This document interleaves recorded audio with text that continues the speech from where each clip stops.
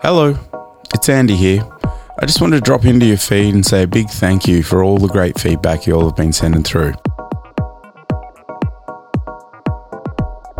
It's been great seeing pictures of people's artifacts from the venues and hearing even more amazing stories from the community. Because after all, communities are what makes these places so special. So before the final episode of the first season drops, I thought I'd pop in to express my gratitude to you all.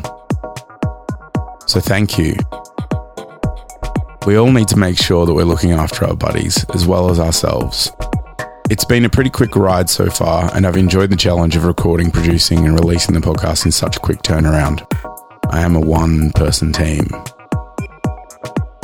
It's one of the many things I've been keeping myself busy with during lockdown, and while I may look all rainbows and lollipops from the outside, things have been getting through that fabulous, mostly impenetrable armour of my own. There's a massive sense of collective anxiety hovering over us all the past few weeks. Big cosmic energy has been disrupting, and even more than normal, I've felt it and had to take a few days off to do nothing.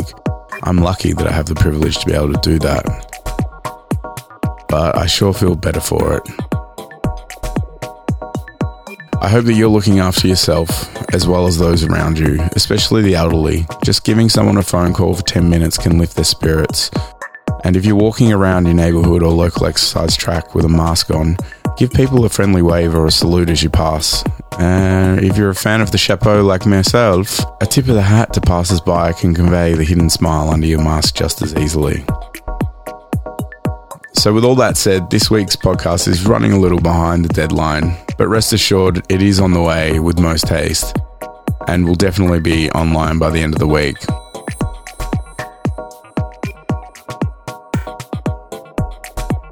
Thanks again for all the great feedback. I really do appreciate it. It means so much to me.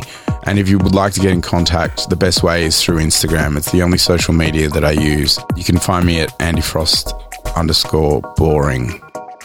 Stay safe, stay warm, and remember, it's much easier to love than it is to hate.